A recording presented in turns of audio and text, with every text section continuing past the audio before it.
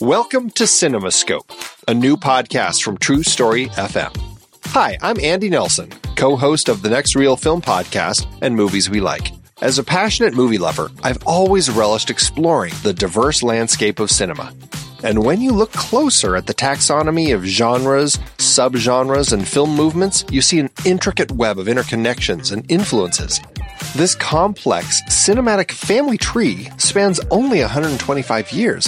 So how did styles as diverse as the French New Wave, New Queer Cinema, and Ozploitation emerge?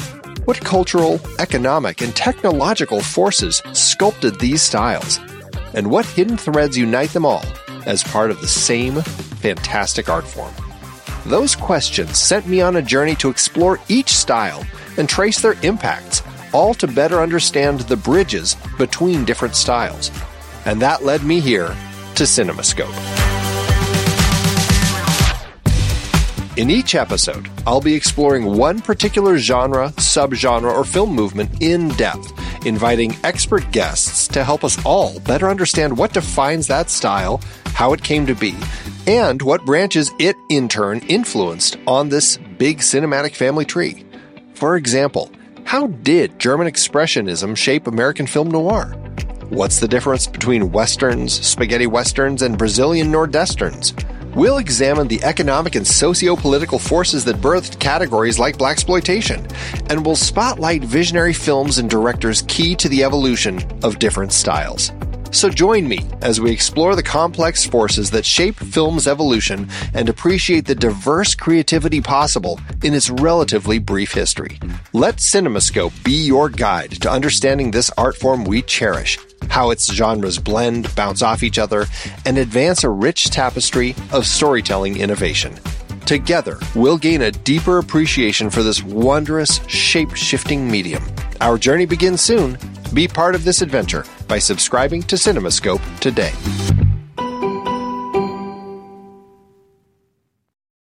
You say. I'm Pete Wright. And I'm Andy Nelson. Welcome to the next reel. When the movie ends, our conversation begins. Slumber Party Massacre 3 is over. Hey, we didn't know you'd be dancing around naked.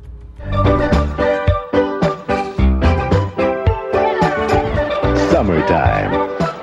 And the only thing the girls of Malibu Beach need is good music, good friends, and guys. So, what's it worth to you? I know what you're thinking. You're thinking, a guy like that is just the kind of guy we need at the party tonight. They just invited the wrong guy.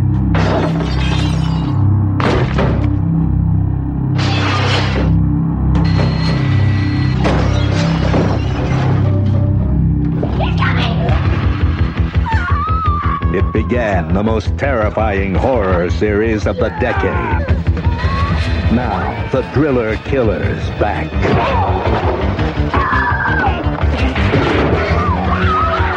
Slumber Party Massacre, Part 3. All right, Andy, what the hell with this movie? First off, let's just say for everybody, this one, for some reason, is much more difficult to find than parts 1 and part 2. Right. This film had been released on a Blu-ray set with part 2 and a DVD as well, but they went very quickly out of print for some particular reason.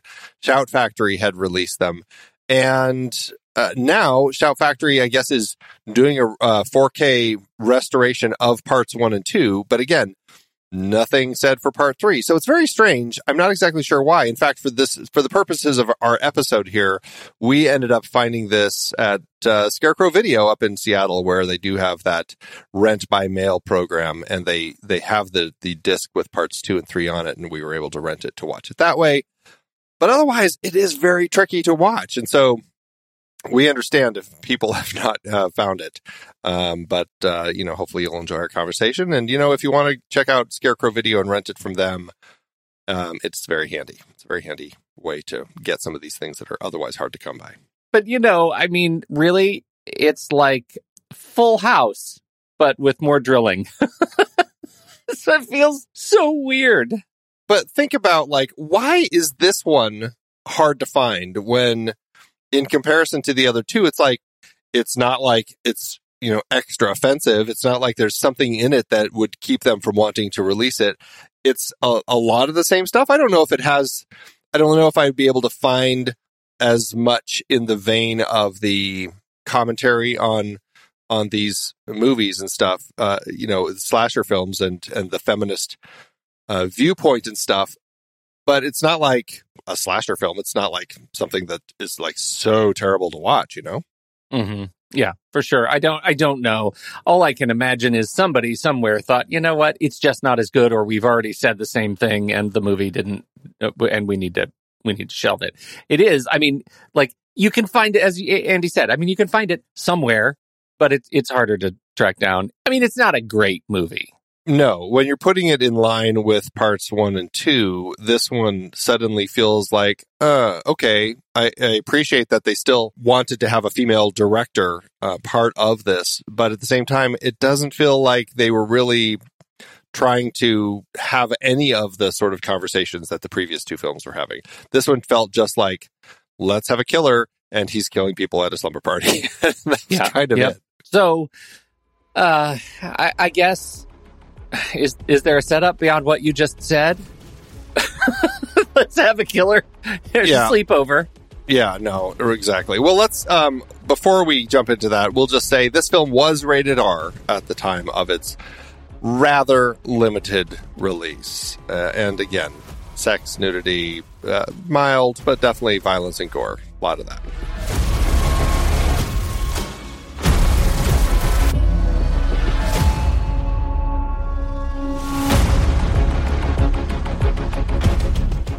All right, then. So is there a setup beyond what you said just a minute ago? I don't know. Slumber party, killer, weird guy wandering around the house. We've got all of the great slumber party massacre tropes. Well, that's the thing, is like they're pulling a lot of similar tropes. Like, of course, it's a group of girls. They're going to have a slumber party, and there's parents are gone for the weekend. They've got a creepy neighbor. I think we have had...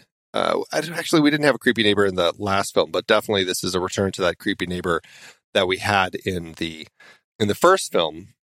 But this one, I suppose the big difference here is that they set this one up a little more as a mystery as far as who is the driller killer in this particular story. It's kind of set up that it could be this weirdo, as he's credited, that is watching them at the beach.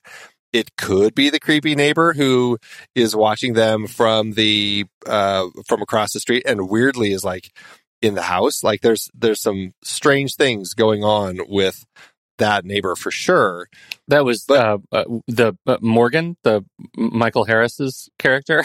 Yeah, who's like, oh, I thought you were selling the house. I thought it was an open house, and I wanted you to give me a tour. Like, what? Really? Super creepy. And is like, has his telescope to watch their house. And I mean, luckily, I guess, because he is the one who actually, calls the cops. But still, it's like super creepy. And I guess that's an interesting element of the film, that you've got the creepy weirdo who steals the address book and is stalking them. So that's creepy in and of itself. Like, he comes over to the house and is watching them through the windows. You have the creepy neighbor who's watching them. And of course, then you have the killer who has, psychological issues. And I guess that's what they're painting as to why he's doing the things he's doing. But I guess maybe if you can look at it this way, Catherine Siren's screenplay, Sally Madison's direction, maybe they're trying to say, just because this one guy is a killer, doesn't mean there aren't other guys that women have to watch out for. That's sort of part of the whole thing. Like, it doesn't matter if there's creepy neighbor, but there is a lot of peeping Tomming going on in the whole series. And again, in the remake, like, there's just a lot of people peeking through windows. And there is some sort of statement in there, like, about the nature of vulnerability that comes from being watched, without knowing that you're being watched. And the statement on perversion that comes from that. Like, we make some assumptions about Morgan in particular. We make some assumptions. Like, hell, he's called weirdo on the beach, right? Just because he's sitting on the beach watching people play volleyball. That's not Morgan. Morgan No. That's what I mean. Yeah, there are two weirdos so far that I'm counting down. Morgan is the neighbor with the glasses, Michael Harris, and then so we have weirdo on the beach. We have Michael Harris looking through windows. Like he is, like the spectrum of people looking through windows is wide in all of these movies, and I think that's if there is a broader statement, there's something on that, like the position we put ourselves in to feel protected in a home when we close and lock the doors, when we are objectively not, and these movies I think are they just lean in on the fear that comes from that experience. Am I making way too much out of this movie? Well, no, but I mean, I definitely think there's an element of that in horror movies in general, and even thrillers, crime films. I mean, of the era, Michael Mann directed Manhunter, which is very much about a killer who's watching people from the forest outside of the house, and then he sneaks into the house after he's like killed the dog and whatever, and kills the people in their sleep. Like, there is this fear of being watched, of being out of control and not having any sense of control because somebody is out there and is watching you. And there are things called blinds, and I guess more people may want to use them. Nobody uses blinds. But blinds went out in 91. So the thing about I think the thing about that though is that the fear comes from knowing that somebody else is being watched. That's why it's such an easy horror trope, is because we're all scared of it when we know it's happening, right? There is a fear that comes with being watched and knowing somebody is trying to violate sort of premises, but the act of not knowing that's happening is what causes, like, the ignorance of it is what causes the surprise and the shock. And I think that's why it's such an easy trope, and it's why these movies hang so much on that, because it's easy, because there's not a whole lot of other stuff going on in the movie once you get beyond that. It's a drill. It's a drill that is inconsistently wielded across 4 movies that is scary a little bit.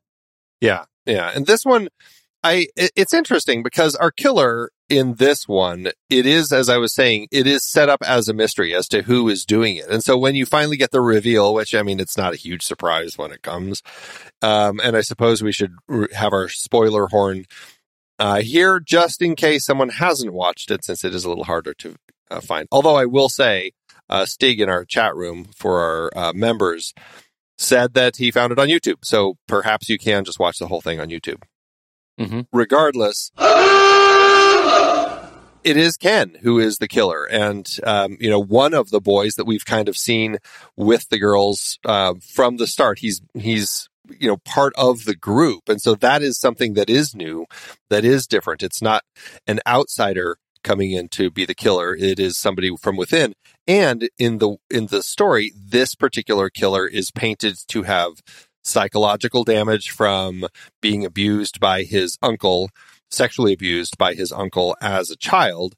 And now he has this trauma. And his uncle had also worked for the police department and had recently passed away. And it seems like, it seems right. And it seems like the story is trying to make it like that death is kind of what pushed Ken to start doing what he's doing in the film.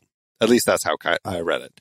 I read it that way too. It's not a strong connection to me, right? Like it is, they don't make maybe enough of a case that it was the trauma of being sexually abused and the death of his uncle by suicide that somehow created the sort of sociopathic storm that made Ken into a murderous sociopath himself.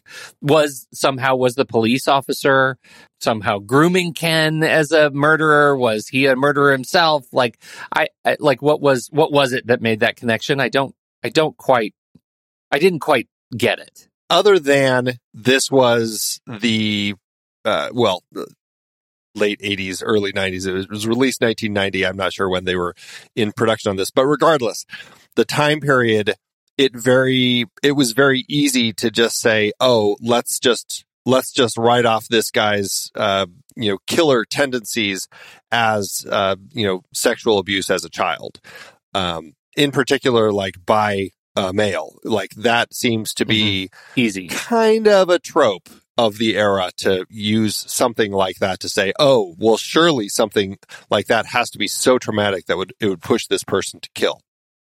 Yeah. So that's kind of where we go with that.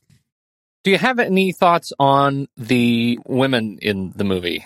Did anybody stand out to you? I mean, we have Jackie and Diane and Janine and Susie and Maria and Sarah. Just a few. You get to the point where they actually launch into the official party of Slumber and they begin dancing. And then it becomes the tropiest of tropey tropes, because we have a storm of all the things we've been talking about. There's the creepy neighbor with the telescope staring into the windows. There's the guys who are now coming together to go to the slumber party. The girls have started dancing. They're encouraging each other to start dancing, and that will progress. And so we have this perfect storm of like eroticism, right? Like this sort of erotic behavior, exploring these erotic tendencies with these guys who are easily provoked, and crazy weirdo neighbor, and then what? And the weirdo. And the weirdo, right? Yeah. So much is happening all at once. Who eventually does break into the house. Like the weirdo actually climbs into the basement. So, I mean, yeah, there's a lot of strange stuff going on and a lot of people. And, as far as the ladies themselves, I mean, I didn't find them incredibly effective. I mean, they were fine, but they kind of just... I don't know. None of them stood out. There was no Crystal Bernard. In the scope of how they reacted and stuff, it seemed so... They lacked so much agency when it came time to the killer. Like when Ken comes into the house, like he had gone out because I think he said he was going to get his uncle or something, and that's when he goes and... Is that when he goes and kills the pizza girl in the middle of the road? Like right in public, like he kills the pizza girl, or he kills the token black guy who came over. Yeah. But anyway, they open the door. They see that Ken's there. And so they go, okay, well, it's safe. We can open the door. And Ken is standing there with a drill, takes down one of the guys. And then the girls, like, they know he's in the house with a drill. And they just are kind of like standing at the back door trying to get it open. And like none of them are checking to make sure, like, is he approaching? What's he doing? Until he actually comes into the room behind them and says one of his cheesy lines. It's like there was such little agency with them. And it was kind of a frustrating shift in the story or in the franchise to suddenly be in a film where I felt like now these women have no agency, and it really is just, let's just watch them get killed one by one sort of thing. And so, yeah, I ended up finding that quite frustrating with this one. Yeah, for sure. This was a paint by numbers version, especially on the heels of the second movie. Like the second movie, which was trying to do something a little bit more, a little bit different. And on the heels of the first movie, which kind of leans into the gender reversal sort of tropes, which was a movie that was ahead of its time. Those two movies are so much better in the context of this movie, which is, I mean, you mentioned the token black guy. You could say it's the token everybody. Like everybody is a token in this movie. Like we're just checking boxes. Yeah, it was kind of frustrating. And Sally Madison as the director, this was her only directorial effort. Otherwise, she primarily produced a lot of fairly kind of low rent films. And I don't know, I'm guessing a lot of them might have been with Corman, but none of them were things that stood out. And so I don't know, I felt like this was one of those sequels where people were like, hey, those other two they made us some money.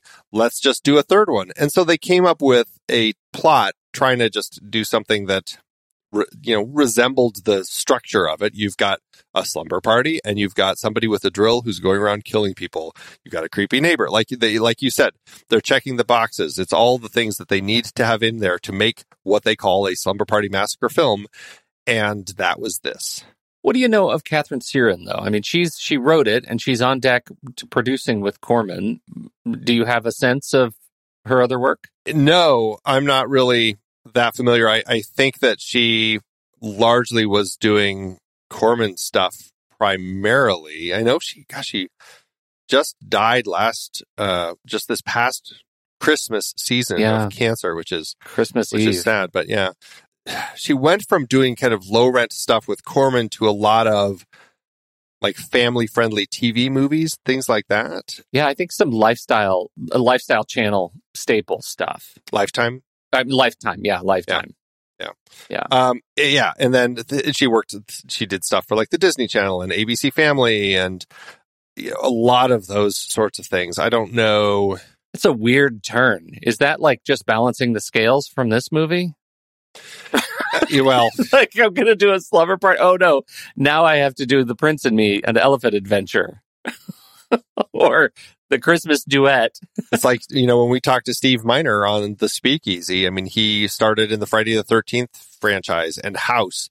And then he went on to become the main showrunner for, I just blanked on the name of it. What's the thing that, with Fred Savage? The Wonder Years. Siren also did Dead Space with Mark Singer and Bryan Cranston. Did you ever see Dead Space? Deadly virus attacks the crew of a Saturn space station. Mark Singer from V. So anyway, so Catherine Siren. Yeah, I don't think she's anyone who I felt like this was not something that she was using like Amy Jones to kind of create a mark for herself so that she could go on to a bigger career. And same thing with Sally Madison.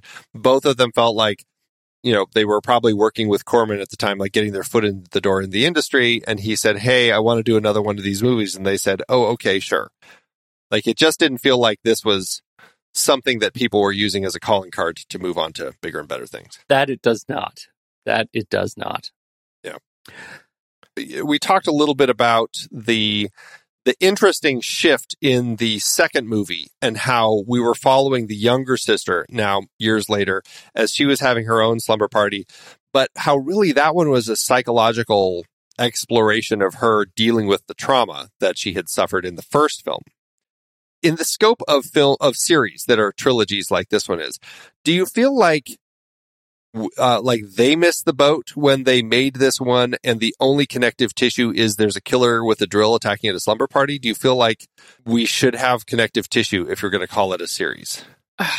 That's interesting. It's interesting because, what is the opposite of that? Like, what would it otherwise be? An anthology? Like some sort of a set of stories in a collection?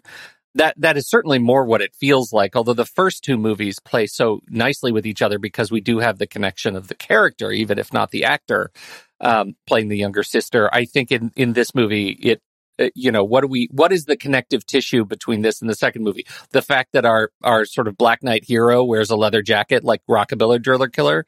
Like there's no other connection beyond the drill and the parties of slumber. And some character names. And again, it's like, are we meant to think that Diane from the first movie is this Diane or that Jackie is the same Jackie? I don't think we're meant to think that. It's just weird that they keep using the same names across this series when we talked about this last time when theoretically, the driller killer from the first one is the same as in the second one. Now he's haunting her dreams, but why is he a rockabilly guy? Like there were so many weird things that kind of came up with that. And other than Valerie and Courtney from the last film, yes, that was definitely connective tissue because the characters were the same.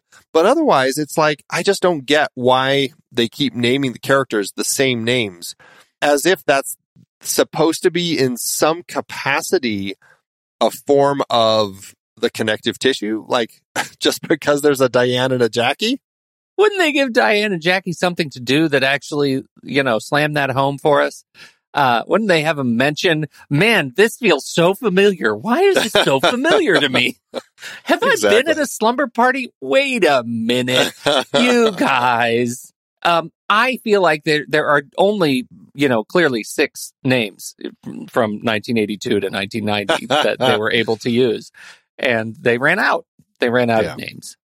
And it's possible that it was just the commonality of those names. Like, it could just be that, like, I have this in my head, this conversation with Catherine Siren is, oh, well, I went to baby names for those years. And, proportionally, there would be those people at this party because that's how many common names there were. Did you know a Diane or a Jackie in your high school, like junior high school years? I don't think I knew either of those. I didn't know a Diane or a Jackie. I did know I knew a Diane, but she was in college. I did Diane too. In college. Yes, we knew the same Diane. Yes, yes. Yes. Right. So that means there's only one. Okay, so Courtney, did you know a Courtney in junior high or high school? No. I did not. Linda? Nope. No. But our librarian was Linda. Linda the librarian. Trish? No. Kim? No. I mean, I say Patricia. this. There was a Patricia. Well, I'm sure there were people named this when I was in school, just not in my were they circle of our friends. age? Yeah, like would they have been at or slumber were they parties? my circle of friends? Like, I don't know. Yeah. Oh, Yeah, for sure, no. I'm not sure. I'm not so sure about this. Yeah. So. Okay, Jackie. I didn't know. Did you know a Devon? Did not know a Devon. Lulu. No Lulu. Weirdly, that's because I was reading the actors' names. Sarah, definitely knew. I knew like 50 Sarahs. There were a lot of Sarahs. My sister is Sarah, so I know a sis. I've known a Sarah for a long time. Juliet, I knew a Juliet. Nope. Did you know any detectives? Detective Davis. I did not know have Janine. a Detective Davis in my life when I didn't know a Susie, Janine, Diane, Duncan. I did know a Morgan. Weird neighbor, but it was a female. But did you know Weirdo on the Beach? I did know a lot of weirdos, but we had no beaches, so it was just Weirdo in the Woods. Yeah, I did know a Ken. I don't know. Yeah. So it's interesting. So clearly, a lot of these names feel dated. They feel dated, and even for 1990, I feel like they might be a little dated too. But it's for sure. Yeah, I don't know. Yeah. Because we're ostensibly, this is interesting, Andy, because the first movie, 1982, right? 1982, about high school kids, we were what, 10, 11, something like that? The next movie, 1980, what was it, 7? 7. 6? 87, 7? yeah. 1987. Now we're, what? We're getting into late middle school freshmen. And then 1990, we're juniors, seniors in high school. Right? So this is the first time that this movie should feel like home to you and me. Right? Yeah. It doesn't. Well, okay. Other than to some extent seeing some of the fashion, and we were talking about this. We were talking about this a little bit in our pre-show chat for our members. Some of the kind of the fashion choices of the era and how, like, any flashbacks we had from seeing some of this stuff. There's definitely a sense of the period in the film for sure. But yeah, none of it. Yeah, I don't feel like they were quite tapped into the youth market quite as much as they might have thought they were. Yeah, for sure. They made the movie for themselves, it feels like. Well, yeah, they made it for Roger Corman. They made it for Roger Corman. He knew a lot of Donnas. He had a lot of Donnas in his life. One of the, I don't know, the maybe the cruel, we'll call it the cruel, ironic kill of this movie is poor. I don't even know what her name was. Is it Juliet? Juliet goes and gets in the bathtub right immediately after she finds the corded vibrator, and the killer comes in and drops the corded vibrator into the bathtub and electrocutes her. Yeah, in silhouette. Okay, so this film, more than either of the others, had a lot of kills that did not relate to drills. Truth. Yeah. We had a... Don't forget the house for sale sign. That's what I was going to say. The for sale sign through the chest that we had for our token black guy. That was a pretty awful way to die. We had, let's see, the corded vibrator was next. Was it a drill or who got the chainsaw? Was that the pizza girl or was that someone in the house? Tom got the sledgehammer and then the chainsaw. Sledgehammer or croquet mallet. It was a croquet mallet, right? It was a croquet mallet? I don't know. Oh, no. They hit, sort of hammering device. They hit Ken with a croquet mallet. That's right. Yes. Yeah. But he hit, Ken hit Tom with a sledgehammer and then sliced into his legs with the chainsaw. And then he goes to the van to get the power drill and finds the bodies there. And that's right. I just got to say, there was a scene when somebody was trying to protect themselves from the drill and they grab it with their hands. Oh, no. That was honestly, like, I thought a great little moment of horror where you have somebody who's so, trying to stop this that they grab a moving drill with their bare hands. Oh, that was awful. That was so awful. That worked effectively for me. Yeah, that did work. There were a couple of them that really worked. Man, that was rough. We had Chekhov's harpoon in the basement. You're a spear gun, right. A spear gun on the wall in the basement. And I said, "Oh, I can't wait for that to get used because I know somebody's going to grab it."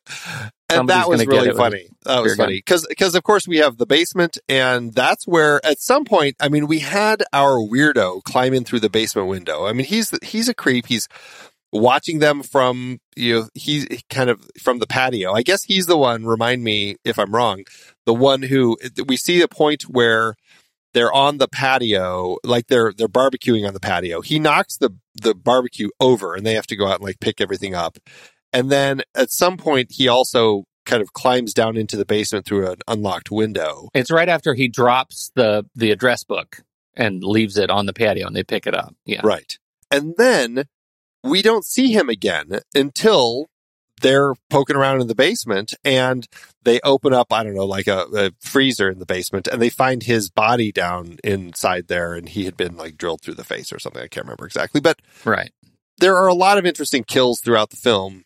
And I liked that. Okay, that was something that I thought was unique with this film. They're going to do stuff that's not necessarily just with the drill. Well, and I couldn't tell, speaking of the drill, I mean, we're trying to go for the driller killer vibe. Like, do you think there was an intent to that, or was this more of an homage? Just because there were so many kills that didn't involve a drill. Like, this one felt much more like what's the movie, or not the game that all the kids are playing where everything is sus and you're the little red blobs going around the spaceship and Among Us. And, Among Us. This feels like Among Us. Don't get alone with Ken, right? Ken is the one, his sus. Yeah. And the other movies were much more because the killer is separate, as a separate identity from the rest of everybody else. Like, he's not one of them. And so this movie, that is something that is different about this movie, right? Than the last two. Yeah, and I think that boils down to the fact that they play it up as a little more of a surprise as to who the killer is. They keep it from us. So we're like, is it the creepy weirdo? Because it's not played up as if it's Ken. It really is, until like right around minute 55 when the reveal happens that it's actually Ken with Tom. Right, when he opens the door, and it's the moment when he opens the door because he had gone out. There's a killer outside. Somebody's killing stuff. The token black guy's dead, and they aren't sure. Somebody else gets it, and I can't remember who. And he runs out to go. Is like, I can go get my uncle because their phone lines have been cut. They want to get in touch with the police. Oh, and this was this.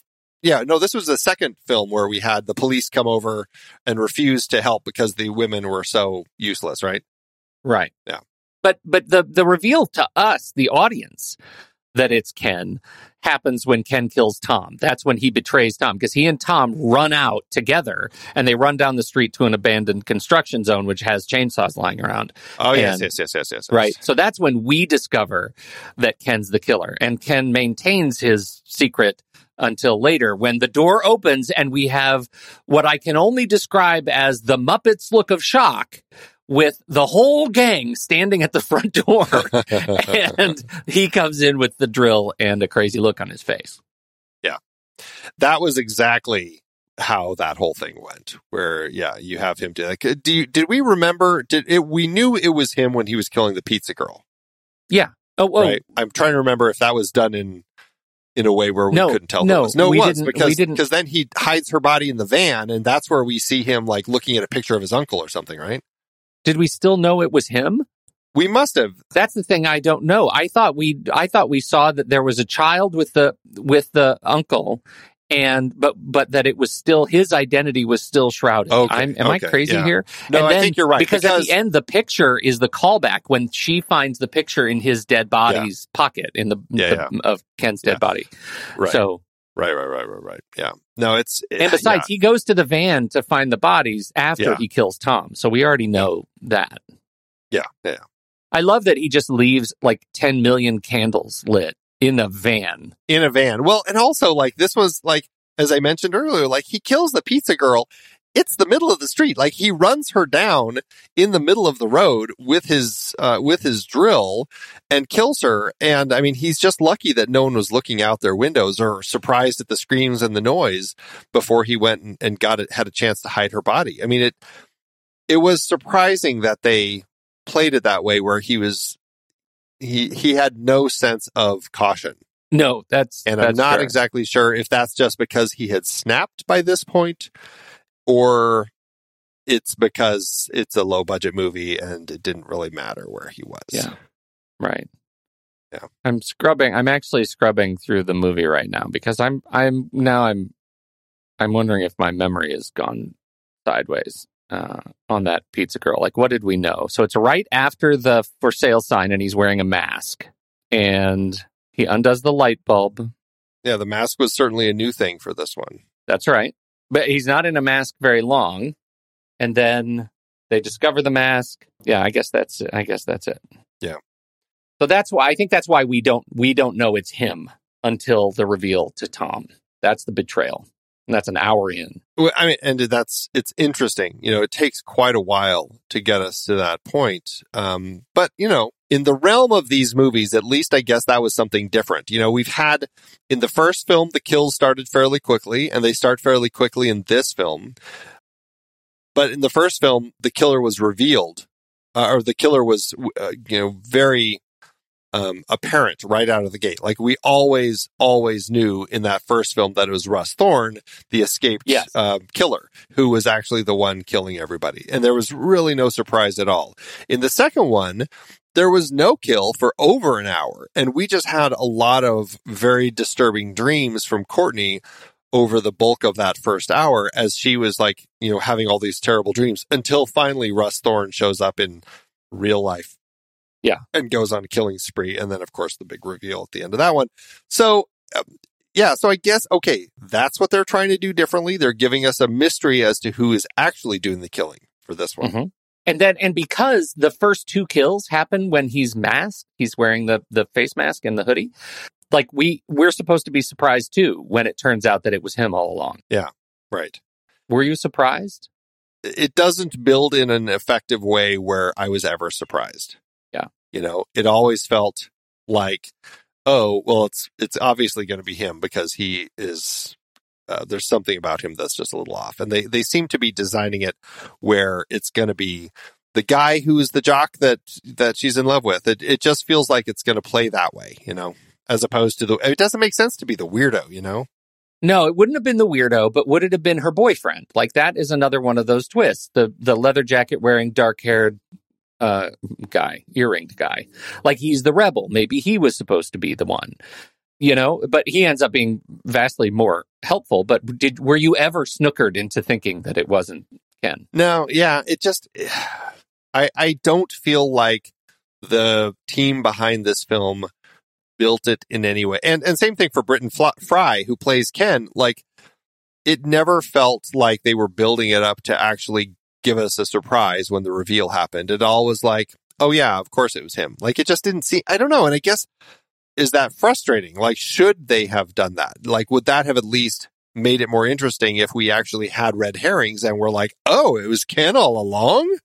Yeah, that's kind of where I am. And I think I feel like they tried more to actually obscure who the killer was in this movie than they succeeded in doing so. Right? It doesn't feel to me like they just were completely obtuse about it. I feel like they gave it a shot, doing it through character and performance, and I never bought it. No, I never did. And same thing, like the whole thing with the uncle. Like, there are hints that are dropped throughout this. Like, we have the two cops. Like, there's a point where we cut to the police station and they're having a conversation about this, this former, I can't remember what he was, deputy or whoever he was, who had killed himself. And they were talking about that and stuff. And it's like, are we meant to, is there some connection? Like, what's the connective tissue? Like, there were moments that it felt like they were trying to build some connective tissue. And it really was only when Ken was in the van and he was having his little flashbacks to, Uncle Billy, where it kind of it became really obvious. But it's like, why was he a cop? Like, what was the whole connection there? And so, I don't know. It felt like they were trying to put stuff in here to make it, give it a bigger and stronger story, but none of it felt as effective as they wanted it to be. Yeah, 100%. Like, and this is the problem that struck me with that. Are there those sociopath backstories that beg too much of the audience? Like, when you just say, "Oh, he escaped from a mental institution," we as watchers of these kinds of slasher movies have a mental model for what that's like, right? We don't need to ask too many questions, and the filmmakers don't need to dive too deeply on that backstory because we have that mental model. Sure. 1990, you say, "Oh, this guy was sexually abused by his uncle, the cop who killed himself." For me, that begs more exploration of how that person came to be, right? This is a show this is the Dexter trope, where they have many seasons to explore this character and how he's so broken and has to be trained by his cop to only kill the bad guys, and that whole thing. Like, that's an interesting thing. And maybe I expect too much because they gave me just a nudge too much, and just making this a slasher movie misses so much of what the complexity of this character could have been. This movie, like, the idea behind this movie is sort of punching above its class, and what was delivered was exactly what it was. Well, but I mean, that's kind of what I was saying earlier. Like, it feels like they were using tropes of the era, and that feels like, sexual trauma as a child, that's going to lead to serial killer. Like, It just felt so tropey to just put it in that way, and to have those few brief scenes that we have of Ken thinking about Uncle Billy as all they need to tell us to say, oh yeah, he is this way because of what happened to him as a kid. And now his uncle killed himself, and so now Ken has snapped, and he's going to go around killing a bunch of people. Like, it seems like, I don't know, Roger Corman shorthand to just come up with some psychological damage like that that's just going to give us what we need to write it off. And I mean, to that end, like we've said, it's more than what we got in the first or second film, but it doesn't make it good. Right. It doesn't make it good. Yeah. And this was like a year before The Silence of the Lambs comes out, which is, again, going back to Thomas Harris. I already mentioned Manhunter here, but here we have another book of his that is dealing with a serial killer, and psychological complexities in that story abound. And it makes for a much more compelling character as far as what we have in James Gumb, as opposed to what we end up getting here. But again, it feels like what we're probably going to be getting from New Concord with Corman and team. Yeah, for sure. Anything else hot on this one for you? I don't think so. I there were moments where I felt like, okay, at least they're doing some things. Like, there were, a lot of other weapons other than drills used, surprisingly fun use of bleach when they throw it in his face. And then we have him kind of stumbling around, I could see, okay, they're trying to do something interesting with the camera here as far as kind of giving it that blurry look, like he can't quite figure out where he's going and stuff. And so there were moments, but on the whole, it just, of the three, it's like, I kind of can see why this one is often left by the wayside when it comes to releases. Yeah. There is that one bit when, after the bleach, you reminded me, when he goes blind, right? He can't see, but he can apparently still see light. And so he starts using the drill to swing at all the lights and make it dark for everybody. And production shortcuts, right? He knocks down a lamp in the living room, and all of the wall sconces turn off. Like all the lights go off when he hits one lamp, and I thought that was a funny, funny shortcut. Exactly. It is what it is. Yep. All right. Well, we'll be right back, but first, our credits.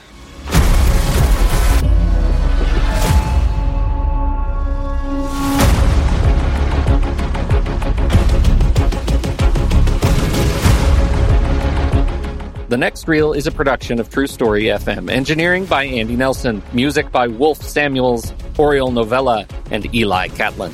Andy usually finds the stats for the awards and numbers at the-numbers.com, boxofficemojo.com, imdb.com, and wikipedia.org. Find the show at truestory.fm, and if your podcast app allows ratings and reviews, please consider doing that for our show.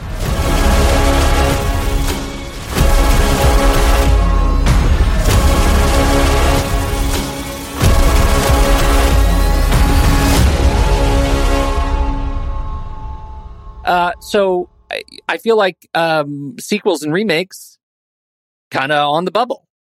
Yeah, and we've talked about a lot of this. There's that whole Massacre franchise. There was the 3 Slumber Party Massacre films. There were the 3 Sorority House Massacre films, and then the 2 Cheerleader Massacre films, plus your favorite, Shark and Saw Women's Prison Massacre. My rental is running out of time. I need to get that watched. You got to watch that.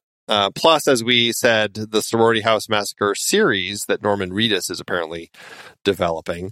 Plus, we have the Slumber Party Massacre 2021 film, which we're actually going to be talking about for our members in our February member bonus episode. So, members, you can look forward to that. And if the rest of you are interested, consider becoming a member so you can hear that one. It should be a fun conversation.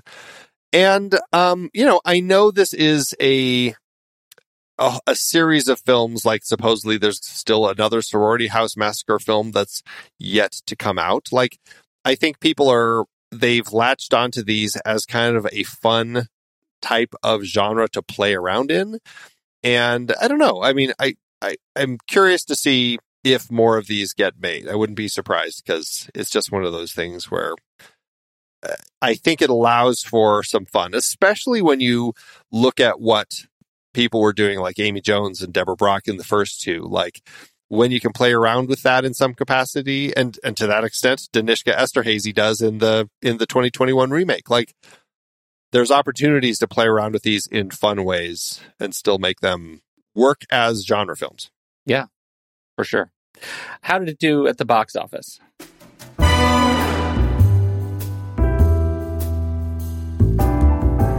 Well, Madison had less money than Brock, but more money than Jones. She was working with $350,000 or $815,000 in today's money. The movie opened September 7th, 1990 on a weekend that was largely clear, though it wasn't exactly something that was going to crack the top 10. This ended up earning $1.2 million, or almost $2.8 million in today's dollars. Again, not as successful as its predecessor, but still in the black, with an adjusted profit per finished minute of $22,700. All right. Well, made some money. There it is. All right. Yeah. I'm glad we talked about it. I like that we talked about all of these movies, and I'm really excited to talk to you about this the remake in 2021, Andy. I think you buried the lead on that one. I cannot wait to have that conversation with you, and I think our members are going to really enjoy listening to that episode. Oh, my goodness. Yeah. All right. Well, we will be right back for our ratings, but first, here's the trailer for next week's movie, kicking off our next series, Danny Boyle's Trainspotting. Choose life. Choose a job. Choose a career. Choose a family. Choose a big television. You're a quiet, sensitive type.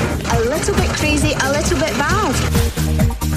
Choose washing machines, cars, compact displays, and dental insurance. You lied on your application. I like to get my foot in the door. What exactly attracts you to the leisure industry?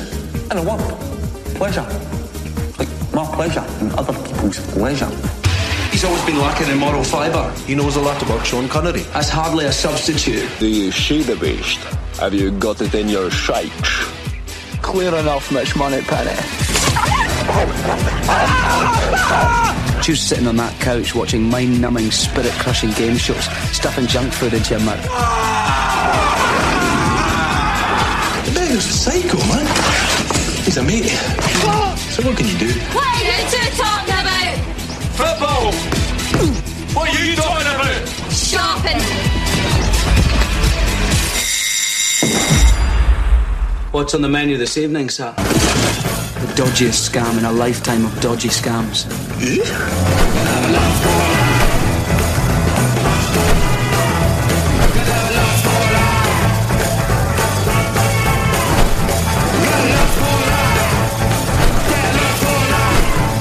Choose leisure wear and matching luggage.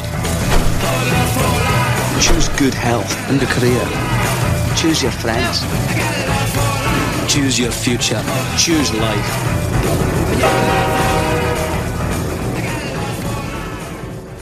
Letterboxd, Andy, you've heard of Letterboxd. That's our favorite social media network for movie lovers. That's where we put our film diaries, movies we watched, reviews, ratings, hearts, all of the things are there. And if you fall in love with it, like we have, you can upgrade your membership, get rid of ads, and support the fantastic Kiwi team that makes this thing. thenextreel.com/letterbox will whisk you over to a checkout page over at Letterbox where you can upgrade to Pro or Patron and get 20% off. That upgrade works for renewals as well. Andy, where do you put this movie?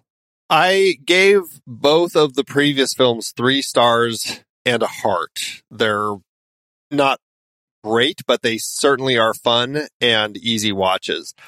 This one, I mean, it still is giving me some of the genre elements. It's just nowhere near as good or as clever as either of those first two. I feel like, I'm torn between 1.5 and 2 stars. I feel like I'm just going to land on 2 stars, no heart. I am going to be no heart as well, but I'm going to fall from there. I'm going to give it a 1 star. I didn't think this movie was delivering a whole lot, and I'm really okay never revisiting this one. Yeah, that'll put it at 1.5 stars with no heart over in our Letterboxd account. You can find that at letterboxd.com/thenextreel. You can see all the movies we have reviewed there over the years.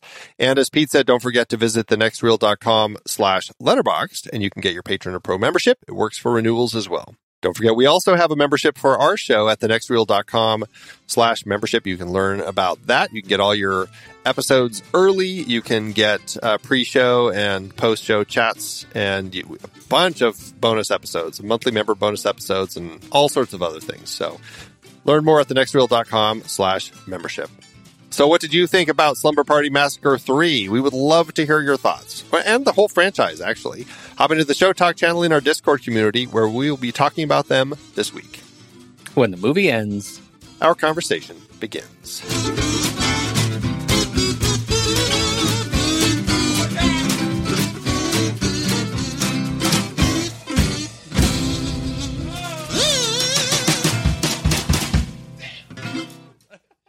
Letterboxd giveth, Andrew. As Letterboxd always doeth. This is kind of a hard one to find a good review on. I mean, not a good... I just mean if I were rating reviews. A lot of people had a lot to say. That's a sad sign when suddenly, okay, are you going to start rating reviews? This was a 5-star review. I mean, I'm giving this 5 stars, but it's only 3 stars. Oh, no, I'm just kidding. Yeah. That's terrible. Where'd you go? I went right where I am, 2 stars. Okay. Go ahead. All right, 2 stars by Maskull, who says, this movie just frustrates me. The killer is blinded at one point and distracted by other things. Ugh, by the way. And the 3 other girls just stand there and watch, I guess?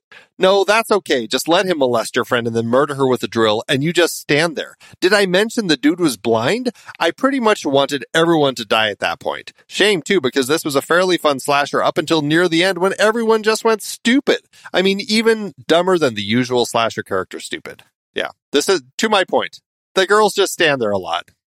I think 2 stars is too generous for that review. Those don't align to me. That seems like a half-star review, which is where I went with John Mayer's review. John Mayer. Says, okay, yeah, that's right. Not related. Okay, I remember seeing this one before, at least, and there's only one criticism you really need. I've seen people put down Jason Voorhees with less effing effort than it takes these girls to kill this mother effer, and he's a dipshit ascot-wearing yuppie prick. Plot holes the size of the Grand Canyon, I tell you. And, it's spelled differently. That's how I know it's not the same Mayer. hey, thanks, Letterboxd. You've been really great. You know what I got the other day, Pete? Stephen King's latest. Want to borrow it? Do you know who you're talking to? What do you mean? Andy, when's the last time I read a paper book? It's been like decades. I would much rather use Kindle, or better yet, Audible. What am I thinking? I don't read paper books anymore either. I am an audiobook guy all the way. For those of you looking to listen to the books behind the films we talk about here on The Next Reel, get a free audiobook download and 30-day free trial at thenextreel.com/audible. It's the way to go. Season 12 was all about catching up on big franchises, some of which were based on books that are on Audible. Series like Twilight, with Twilight, Eclipse, New Moon, and Breaking Dawn, all on Audible. Our Trainspotting series has both Trainspotting and Porno, Welsh's follow-up book that largely inspired T2 Trainspotting. We've got the 3 Lord of the Rings books. And our member bonus episodes, The Hustler and The Color of Money. So many great movies from so many great sources, and they're all on Audible. Producing this podcast is a lot of fun, but takes a lot of time. We've dropped the dynamically inserted ads because they're so annoying and have no connection to our content. Plus, they just jam those things in wherever they see fit. We listened to you when you said you didn't like them, so now we're directly appealing to you, our dear listener. Please consider an Audible subscription to help support The Next Reel and our family of podcasts. I have been using Audible along with my family for decades now. I love it, and I have read hundreds of books through it. I couldn't be more pleased with their service, and I know you'll love it too. Head to thenextreel.com/audible and get your free trial. It really helps us out, and you have a world of over 200,000 audiobooks open to you. So much great material available. Dive in with a free 30-day trial at thenextreel.com/audible. Start listening to amazing audiobooks of your favorite movie source material with your first free audiobook today. That's thenextreel.com/audible.